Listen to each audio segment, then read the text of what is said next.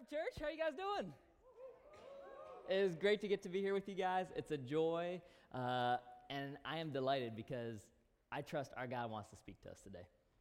I trust that when His church comes together, He speaks to us in a unique way. He speaks to us through the Spirit, through the Word, through each other, through the sermon, and through the slice. And I love Rachel's slice.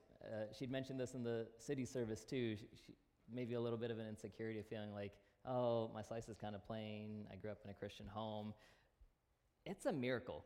Every single one of you who know Jesus, you are a miracle. The fact that you are here right now, the fact that you know Jesus, the fact that you have this relationship with Him and He has rescued your life, you are a miracle.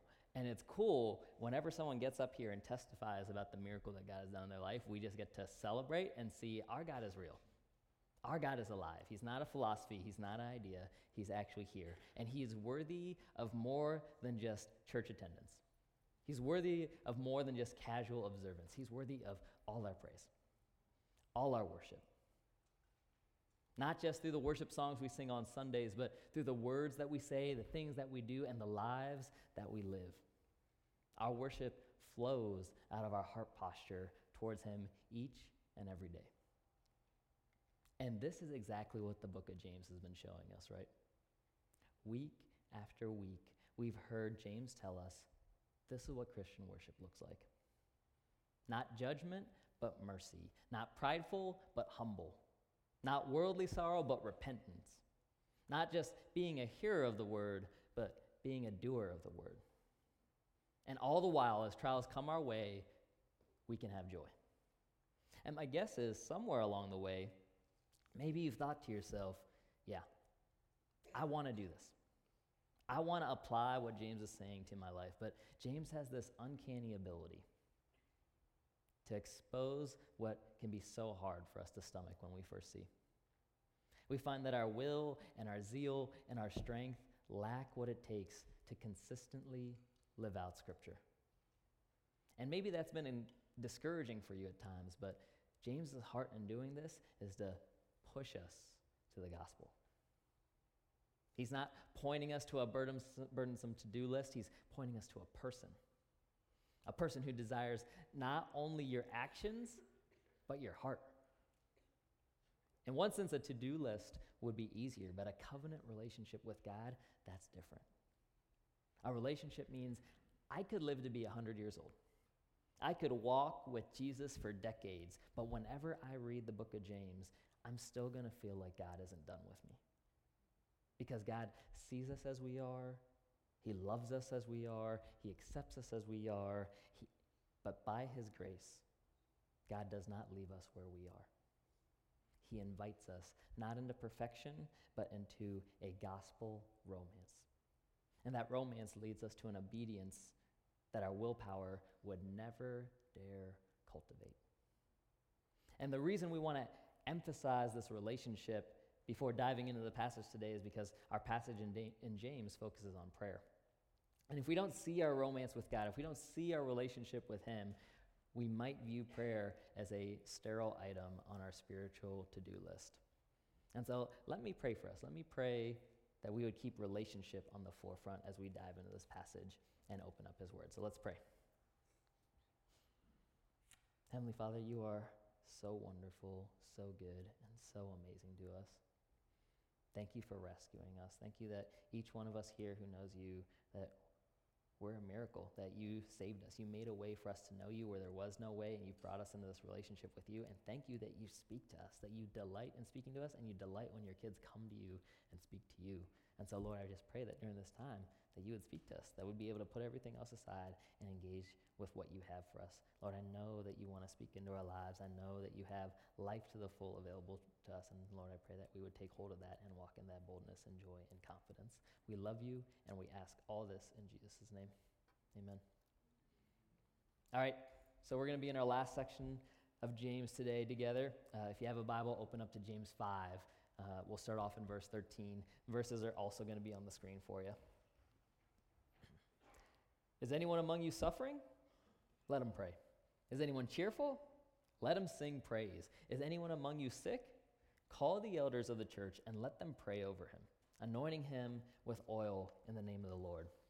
The prayer of faith will save the one who's sick, and the Lord will raise him up. And if he's committed sins, he'll be forgiven. Therefore, confess your sins to one another and pray for one another that you may be healed. The prayer of a righteous person has great power as it is working. Elijah was a man with a nature like ours, and he prayed fervently that it might not rain. And for 3 years and 6 months it didn't rain. Then he prayed again, and heaven gave rain, and the earth bore its fruit. So this is a pretty complex passage. And there are many ways that someone could preach it correctly. But the focal point in this entire passage is prayer. In 6 short verses, prayer in some fashion is mentioned 8 times. And prayer may seem like an anticlimactic way to end this letter from James, because if you ask most Christians, they'll say, yeah, I know it's good to pray. But James doesn't give tepid encouragement to pray. He uses rich language to describe the heart behind prayer. Look at verse 13 with me. It says, is anyone among you suffering? Let him pray. Is anyone among you cheerful? Let him sing praise. And the Greek for suffering used here, it's a catch-all phrase, and it connotates everything from the most difficult trial to the smallest trials that you're experiencing. Nothing is too big. Nothing is too small. The Lord wants to meet you in all of it. And the Greek word for singing praises here is psallo, and it's where we get the word psalm from. And psalms are just prayers that we literally sing to God. In fact, this verse points to why we sing songs at a worship service. We don't sing so we can make the church feel like a rock concert. We sing together as a form of prayer to our God. So James ends by saying, keep this in mind, church. God is inviting you at every moment, in every occasion, to come to him, to cast your burdens onto him, to sing praises to him, and to be part of this relationship with him. And in theory, that sounds great. It may even sound simple, but it's hardly easy. I've been really encouraged by Shaw as he's been preaching through different sermons in our James series. If you've noticed, every couple of weeks when he preaches, he'll try to be focused in on what the passage is teaching and how is he living that out in his life. And it's been really convicting for him and really encouraging for me to hear about it. And so he's had moments where he shared about how hard it is to not be judgmental, or how hard it is to not be impatient. And so I thought that would be great for me to do with prayer this week. And so I just wanted to see what my prayers look like and what are the things that I was praying for. So a few days into the week, I looked over my list of things that I've been praying for, and I noticed I pray a lot for my own comfort. I pray a lot for my health and my finances, my time and my success and my relationships. And it's not a bad thing to pray about those things because, like we said, God invites us to pray about everything. But if you would look at my prayers, you'd see less of a romance or dependence or joy in prayer, and it would seem more like I'm speaking to God and he's like some kind of cosmic vending machine. So I was humbled. In that space, I just asked God to soften my heart. Lord, break my heart for what breaks yours. Fill my heart with what fills yours. I don't just want stuff from you, I want to actually know you. And it was beautiful to see God answer that prayer in suffering and in joy. So I'll start with the suffering. Midweek, my uncle passed away, and of all the men in my family, I felt closest to my uncle. I remember I lived with him for a season of life while I was working in Akron, and I would get off of work and I'd get back home around 10 p.m. or so, and my uncle would usually be in bed by then if I wasn't living with him, but while I was living with him, he actually would stay awake until I got home. And then he would ask me about my day, and he'd share stories with me about our family, stories I'd never heard before. And I really cherished that time with him. And so when my uncle passed away, my grief was twofold. The first was I'd lost a man who modeled to me something that my heart craves to hear. There are small ways that he communicated to me, Vivek, you're likable. You're valuable. I actually enjoy spending time with you. But the second way that my heart was grieved was that my uncle didn't know Jesus. And because of that, I know I'll never get to see him again. Both those losses broke my heart. And in that space, I got to see that they actually break God's heart also. And so I prayed. I prayed with a sweetness and a dependence I hadn't experienced throughout that week. And the joy I experienced also came midweek. So Eric and I found out a few weeks ago that we're pregnant, and we found out midweek that we're going to have a little, wow, yeah.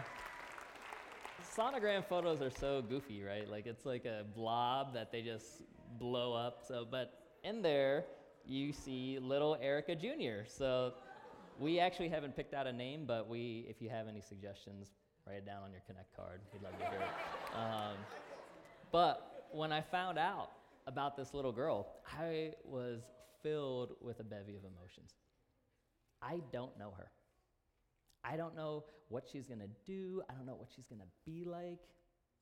And yet I already love her. Maybe she's going to be brilliant like her mother. Maybe she'll be sensitive like her father. Maybe she'll enjoy watching football with me, and she's going to know more football than any of the other boys her age.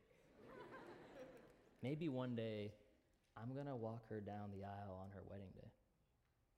Maybe I'm going to get to see her fall in love with Jesus and follow him. But whether those things happen or not, I want her to know I love her, I'm her biggest fan, and I'm going to fight for her. And it's strange to desire these things for someone that I've never even met. And so I found myself praying. I found myself asking God to help me love her in the way that only he can.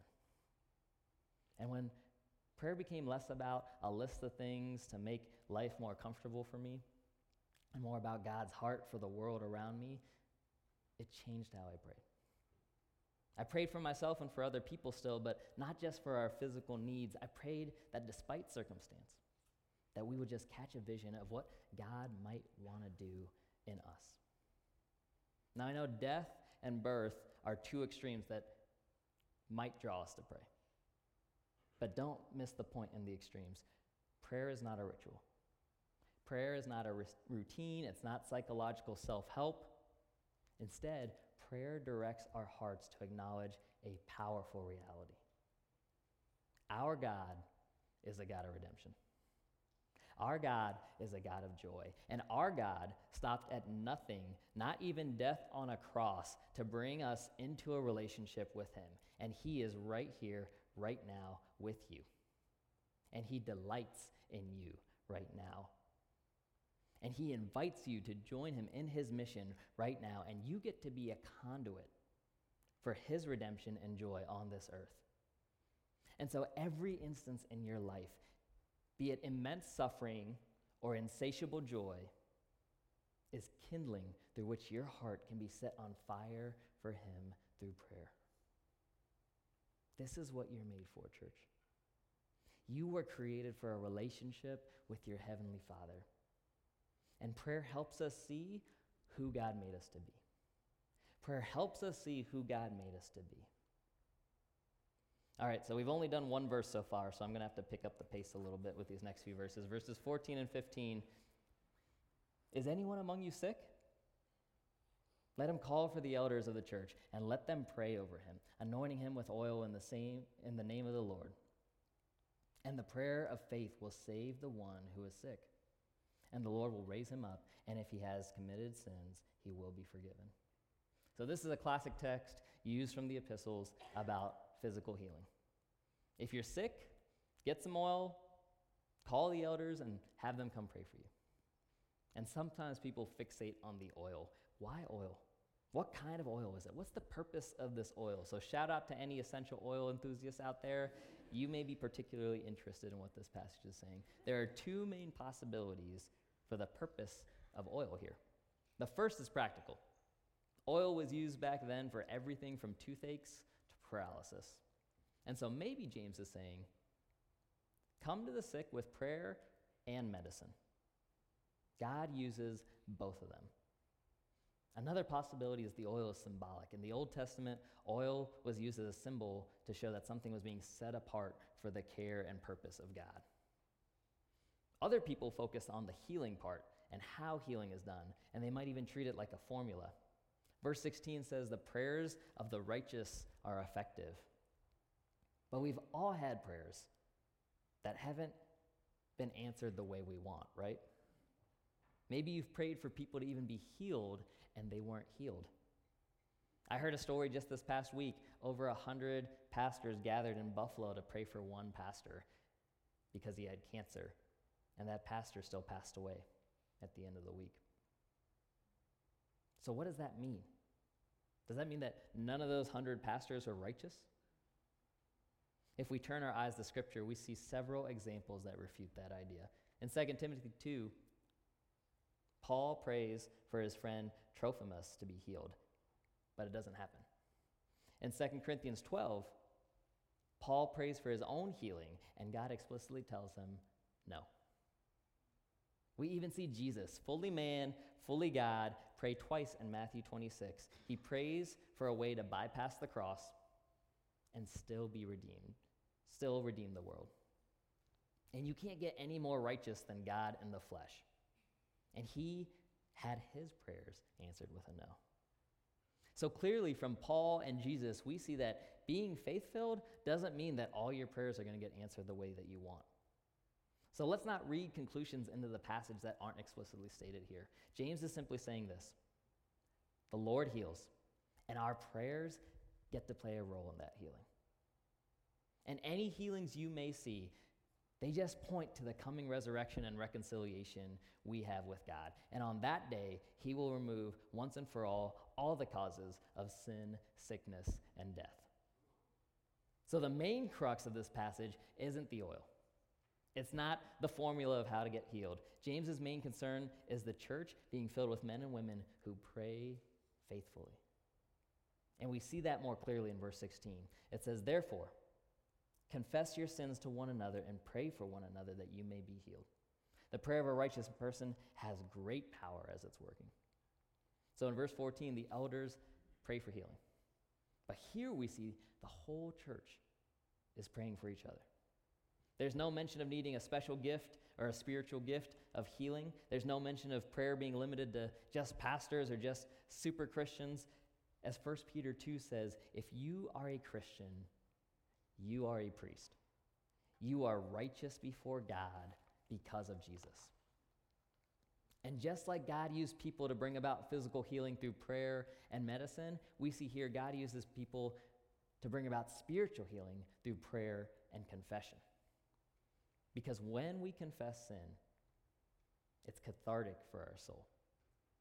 And confession not only impacts our spiritual life, but our physical and psychological life as well. So one of the biggest mistakes we can make health-wise is living like the physical, emotional, and spiritual aspects of our life are totally separate from one another. The body, mind, and soul are so interconnected that they can catch each other's diseases. And Scripture backs up that claim, but so does medical research. NPR interviewed this renowned neuroscientist named Dr. David Eagleman, and they wanted him to share some of the discoveries that he'd made. And in a nutshell, Eagleman's research revealed this: your brain does not like to keep secrets. In fact, the more destructive you feel a secret might be to your life, the more stress hormones your body releases. And these stress hormones are tied to cancer.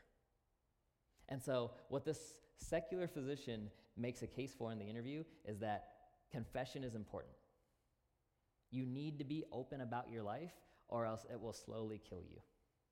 And then he also mentions that confession leads to deeper relationships with other people.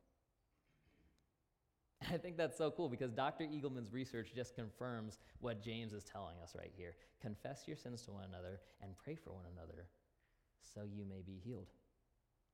King David expressed likewise in Psalm 32 when he originally kept quiet about adultery and murder in his life. He says, when I kept silent, my bones wasted away through my groaning all day long. Day and night your hand was heavy on me. My strength was dried up as by the heat of summer. So David was exhausted keeping sin a secret. He couldn't sleep. He couldn't eat. And if you can relate with David's words in Psalm 32, if you're keeping sin a secret, we just want to exhort you. Stop. Just stop. Stop hiding because it's not worth it. Let's not pretend that we're stronger than we actually are. Confession is truly costly. It takes courage to be able to bring sin into the light. But if you're keeping sin a secret, it's already costing you more than you can imagine. You're killing your relationships with other people, and you're allowing a chasm to grow between you and God. And it may be caused by porn, it may be self-harm, it may be an eating disorder, it could be a billion things.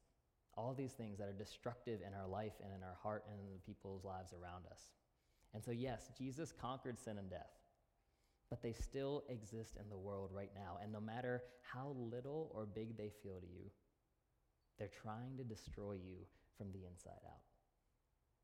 And the only way to kill them before they kill you is to drag them through the light of God's grace.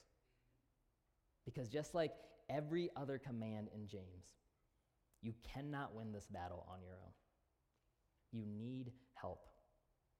And if you want rest, if you truly want real rest, there are few things as freeing as not having any secrets.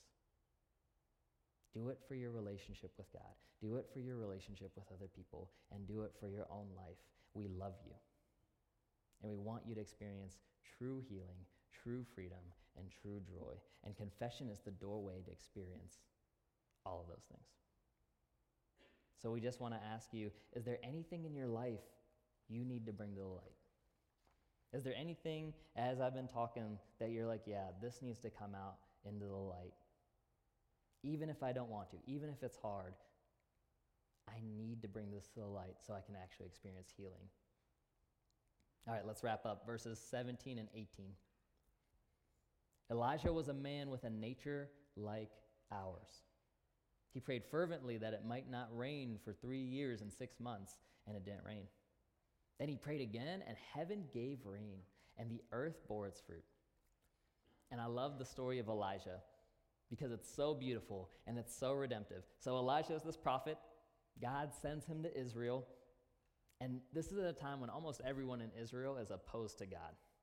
And so Elijah shows up in 1 Kings 17, and he calls out the king of Israel for turning from God. And as a sign against the king, as a sign against Israel, he says, God will not let it rain here for 3 years. And so obviously, the king was not a big fan of Elijah's at this point, and so he sets out to kill him. But Elijah escapes into the wilderness, and he hides. And through those 3 years of the drought, God sustains Elijah. In fact, there are literally animals that God brings to Elijah that carry him food and water. And so even as Elijah is going through immense suffering and immense trial, he cultivates this sweet trust between himself and the Lord. Later, God leads Elijah to this poor widow named Zarephath.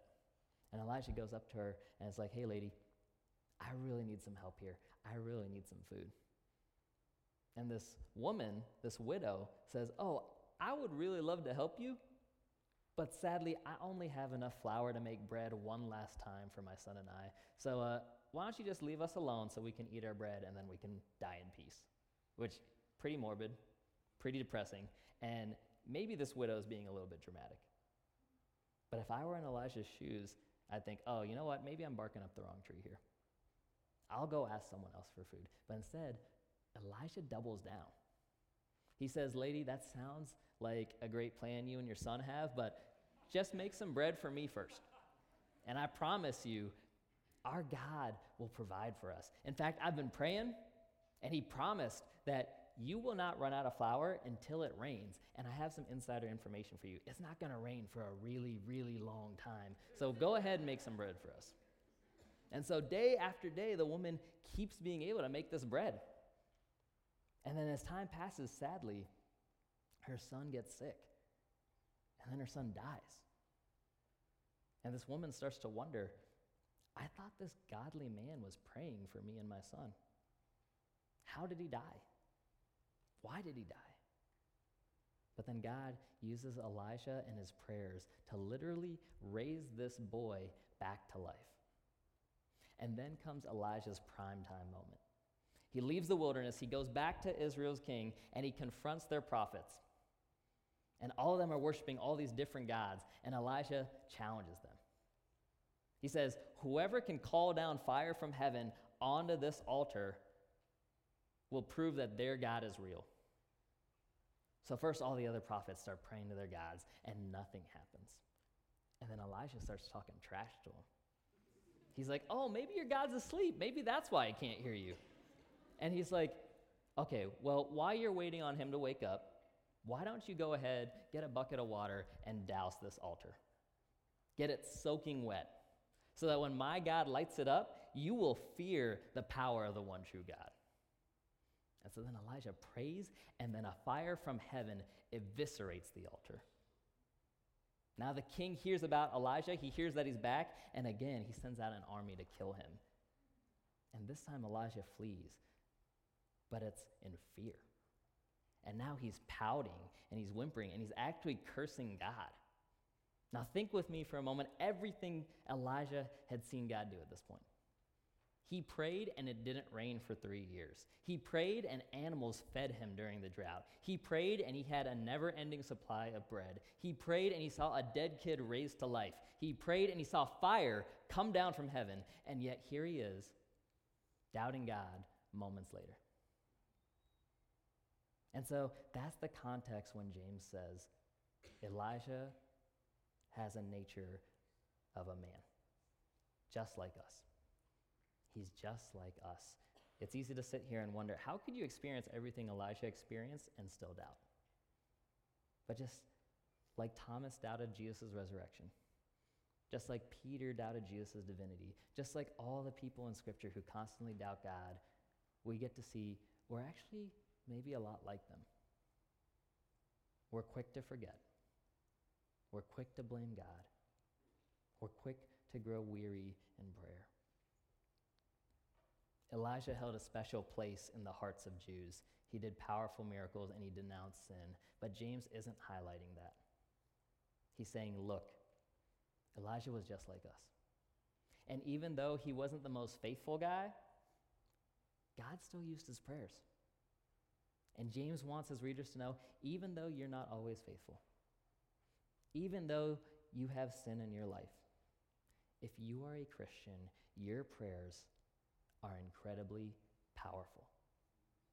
And it matters. It truly matters that you pray. So like Elijah, pray when you're suffering in the wilderness. Like Elijah, pray when you're joyful and getting to see God provide. Like Elijah, pray when you're in desperate need of healing. Like Elijah, pray even when you see your sin and you are angry with God. Yes, there's an inherent tension that prayer brings. I don't assume to be an expert on prayer. I don't know how the sovereignty of God intersects and meshes with our will. So there's a humility that we need as we approach the mystery of prayer. But the certainty within the mystery is that our God is so, so good to us. And regardless of whether we get the outcome we're praying for or not, what's most important is who we are praying to, not what we are praying for. So even though I never saw a dead person come back to life, I know a person who died and rose again. Even though I've never had an endless supply of bread, I know a person who claimed to be the bread of life. Even though I've never called down fire from the sky, I know a person who called down the Holy Spirit like fire and is living inside each and every Christian. I know Jesus. You know Jesus, the object and the affection of our prayers. And because we know him, that's why we pray. So as we end today, the band is going to come on up, and they're going to lead us in a time to sing and praise the Lord. And while we do that, we're just going to take a quick moment to remember him. We're going to remember him through communion. In one of the communion accounts in the New Testament, Paul says this in 1 Corinthians 11. He says, I pass to you what I received from the Lord himself. On the night he was betrayed, Jesus took bread and gave thanks to God for it. Then he broke it in pieces and said, this is my body given for you. Do this in remembrance of me. In the same way, he took the cup of wine, saying, "This cup is the new covenant between God and his people, an agreement confirmed with my blood. Do this in remembrance of me as often as you drink it. For every time you eat this bread and drink this cup, you're announcing the Lord's death until he comes again." Communion is a call for us to remember our relationship with Jesus. And if you've put your faith in Jesus, go ahead and dip the bread in the juice and eat. If you're needing gluten-free, we have gluten-free options on my left and your right. And if you're not a follower of Jesus, no pressure to come and take communion at this time. Communion is also a chance for us to honestly look at our life and just ask, is there anything that I need to confess?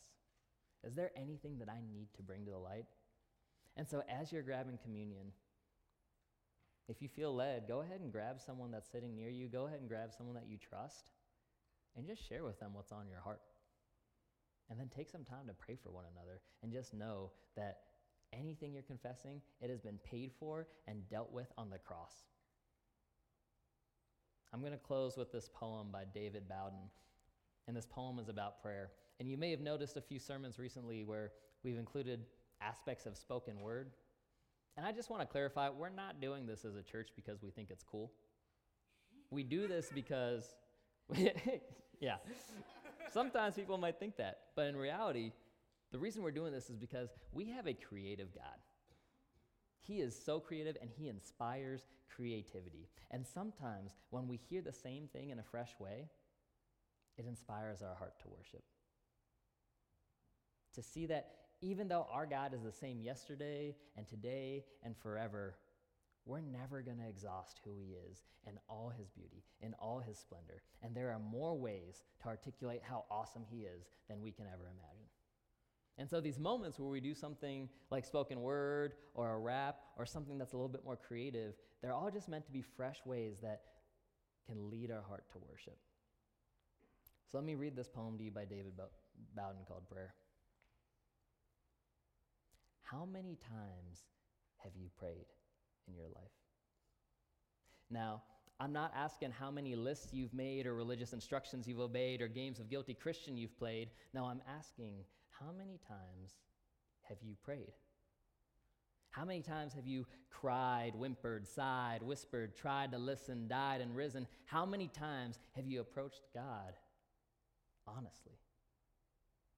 Asking for nothing but got everything, had everything to hide but hid nothing, never said a word out loud but spoke endlessly, never opened your eyes but saw eternity.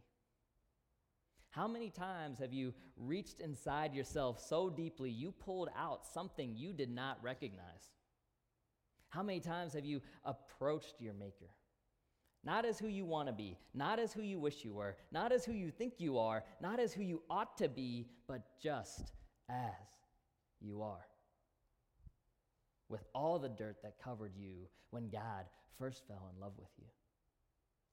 How many times have you run to your lover for passion, your provider for rations, your father for lessons, your instructor for lashings? How many times have you prayed? Because your God's ear waits for one drop of confession, one honest expression, one wild connection. So don't approach the living God with dead prayers. Rather, come to him when your lifeless prayers are dead. And when the Spirit on your tongue is revived and dripping with life, then every syllable you speak will be a divine trade. Your mouth will leap with floods of praise. The number you seek will be far too high to be weighed, and you'll never be able to answer the question, how many times have you prayed? Let's pray.